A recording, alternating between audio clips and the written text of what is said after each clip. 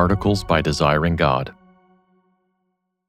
The Quiet and Crucial Work of Deacons, written and read by Marshall Siegel.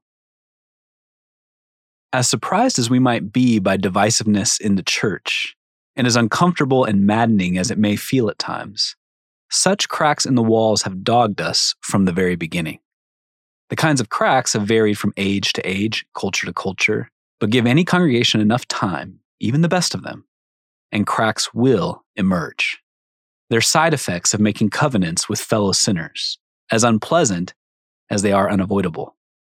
It's just part of keeping a home in a fallen world. Many have tried hard to diagnose and treat the current cracks in our walls. Politics and elections, mask mandates and rebellions, racial disparity and superiority, men's and women's roles in the home and beyond, domestic abuse and other moral failures, and so on. But many of them have overlooked or marginalized a missing ingredient to harmony. In fact, I can't help but wonder if the wildfires in some pews are as fierce and contagious as they are because this piece seems so small in many of our eyes. When God planted the first churches, He knew the cracks He'd find. He wrote them into our stories, in fact, because He knew that cracked but loving churches served His purposes better than ones with brand new walls and pristine floors. He had planned the cracks, and He had plans for the cracks, and one of those plans was called Deacons. Strong enough to help. We first encounter deacons during a meal, which, as any normal family knows, is when fights often break out. As the early church began to meet and grow, Greek-speaking Jews who had been scattered outside of Israel, Hellenists, returned to Jerusalem to join the church and follow Jesus. After a while, though, they came and complained to the Hebrew-speaking apostles because Greek widows were not receiving the food they needed. Acts 6, verse 1.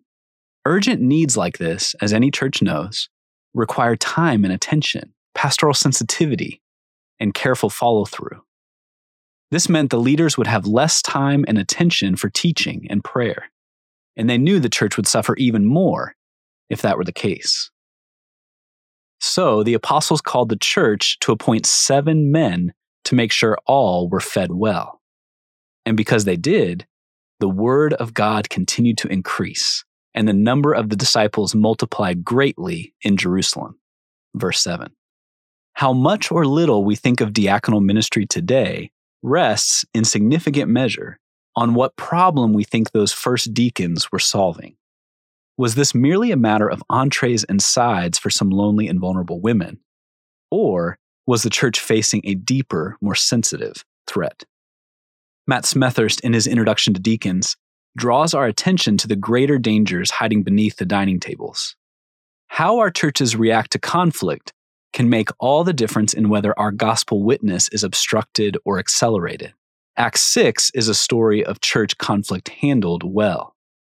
The 7 weren't merely deployed to solve a food problem. Food was the occasion, sure, but it wasn't the deepest problem. The deepest problem was a sudden threat to church unity. Cracks were suddenly surfacing and spreading. How could the church win the war for souls if there were wars within her walls? How could the word run if its people were mired in swamps of bitterness? The church didn't merely need better waiters. It needed peace and healing. It needed men strong and wise enough to help mend fractures in the family. Giants bowing low. Many might hear deacon and immediately think of dull or menial tasks that few people want to do. Building maintaining, budget crunching, nursery cleaning, furnace repairing, meal serving. They might imagine a sort of junior varsity team that relieves the pastors of lesser work. When the apostles saw those 7 men, however, they saw something different in them. A stronger and more vibrant force for good, a noble and vital ministry. We know how much they thought of diaconal work because of the kind of men they appointed. Pick out from among you 7 men of good repute, full of the Spirit and of wisdom, whom we will appoint to this duty. Verse 3. They weren't content with someone who was handy around the house or good with spreadsheets. They wanted men filled with the Spirit and abounding in wisdom. These were remarkable men doing difficult and precious work. The apostles did not delegate this problem to others because it wasn't important, Smethurst observes, but because it was. Because they knew how much food could poison fellowship, they set spiritual giants in the making like Stephen over the tables. Acts 6, verse 8. And Stephen, full of grace and power, was doing great wonders and signs among the people. The Jewish leaders could not withstand the wisdom and the spirit with which he was speaking. Verse 10. And yet feeding widows was not beneath him. In fact, the faith and humility that freed him to quietly serve tables was the same faith and humility that freed him to boldly die for Jesus. Acts 7:58. Like Jesus, he knew that those who bow down lowest get to see more of God and his glory.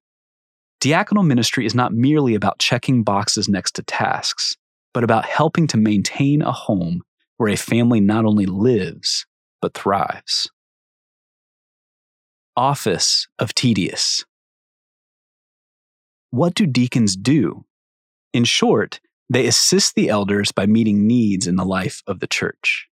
They unleash the word of God by allowing the elders to focus on praying, teaching, and governing.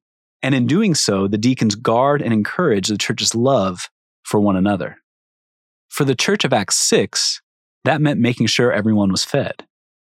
In our day, it might still be feeding the hungry in our congregation, or it might be maintaining the church budget, or overseeing ministry to children, or taking care of the building, or leading a small group. The tasks may seem tedious to the untrained eye, but imagine how much our churches would be crippled if no one stepped up to do them well. Imagine how horribly distracted and worn out our pastors would be trying to cover all those bases themselves. Imagine how the preaching and teaching would inevitably suffer, leaving the church starving in far worse ways. The apostles recognize a fundamental truth, Smethurst writes. A church whose ministers are chained to the tyranny of the urgent, which so often shows up in tangible problems, is a church removing its heart to strengthen its arm. It's a kind of slow-motion suicide. A church without deacons may lack health, but a church without biblical preaching cannot exist. There is, in fact, no such thing. Sent into the cracks. What should churches look for in a deacon? I believe both men and women can serve as deacons, though I don't have space to argue for that here. Scripture is not as clear on that question as we might like, so I understand why others come down differently. Whether we ordain women as deacons or not, though, Scripture does give us a clear picture of what marks a good deacon: dignity and honesty, self-control and generosity, conviction and faithfulness, 1 Timothy 3, 8-10. The men must also be devoted husbands and fathers, raising their families in the discipline and instruction of the Lord, verse 12. Beyond the biblical qualifications, Smethurst shares some practical counsel for recognizing good deacons in the wild. Pastor, when eyeing future deacons, look for godly saints who see and meet needs discreetly, they don't need or want credit, at their own expense, they sacrifice, and without being asked, they take the initiative to solve problems. These qualities prepare a man or woman to anticipate and heal cracks in the church by meeting practical needs. Sincere humility. First, good deacons serve discreetly because of their deep-seated humility. The public nature of preaching and teaching means pastors get greater amounts of attention and encouragement and criticism with it. Doing diaconal work well requires a kind of humility, ready to forfeit the attention and affirmation others may receive.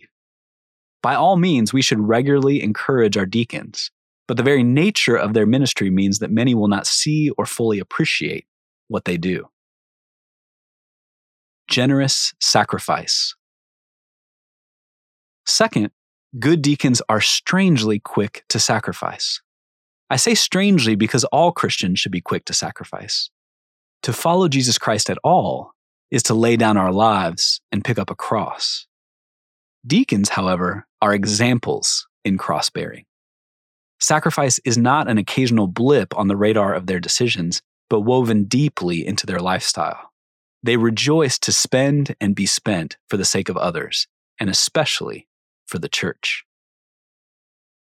Creative initiative. Third, good deacons are creative problem solvers. They're solution initiators. While others in the church might walk past problems or even fail to notice them, deacons are drawn to these opportunities. How might that need be met? What might resolve this tension? What would it take to repair that wall or appliance? What is keeping my pastors from their most important work? When they see something that needs to be done, deacons love to help see that it gets done. When possible, they resist the impulse to leave a need at someone else's feet, and they're especially sensitive to how much pastors already have on their plates. Durable happiness. Good deacons are humble and sacrificial and creatively constructive, and they're also deeply happy. Their humility is a happy humility.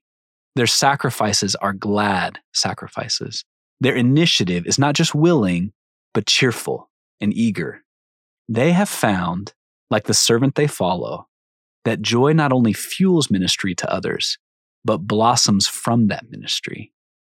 Jesus, after all, was betrayed, mocked, beaten, and slaughtered for the joy set before him.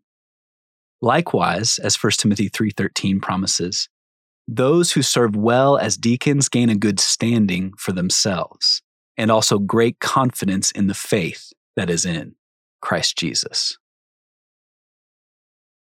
For more resources, visit desiringgod.org.